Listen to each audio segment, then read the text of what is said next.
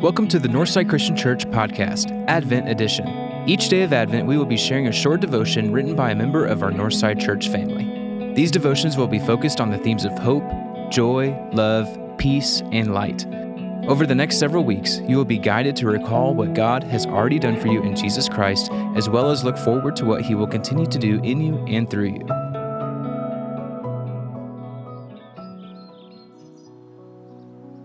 Today's reading for December 21st comes from Revelation chapter 12, verses 1 through 5, and then we will pick up again with verses 13 through 17.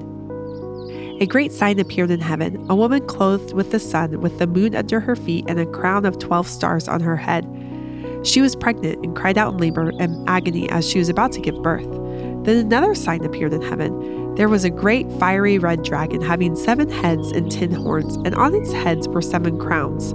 Its tail swept away a third of the stars in heaven and hurled them to the earth. And the dragon stood in front of the woman who was about to give birth, so that when she did give birth, it might devour her child. She gave birth to a son, a male, who is going to rule all nations with an iron rod. Her child was caught up to God and to His throne. And then we will continue with verse 13.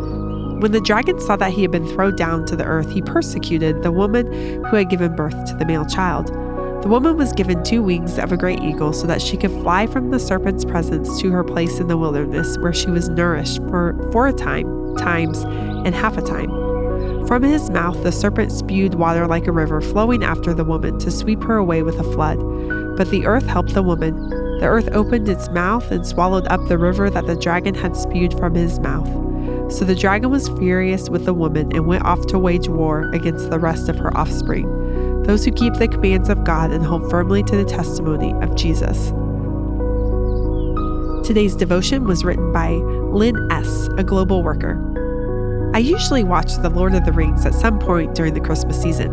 It's not exactly a Christmas trilogy, but I often have more time during the Christmas season to watch these longer movies, and I love a classic, good conquering evil story.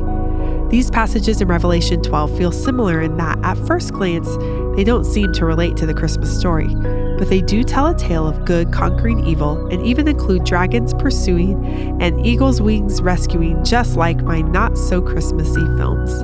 In this section of Scripture, we get a glimpse into the spiritual realm and what Christ's birth set in motion. A baby boy from the nation of Israel was born to rule the nations. The enemy did what he could do to keep this from happening and to destroy God's plan, but he was defeated then and is still defeated now. Christ was born despite difficult circumstances, fear, and shame. He lived without sin. He defeated death and rose to live and rule with God the Father. Those of us who follow him face opposition from the dragon who knows his time is short, but we will have the victory living by the Spirit of God who dwelt among us. Good conquers evil. Jesus has won, and there is great joy ahead.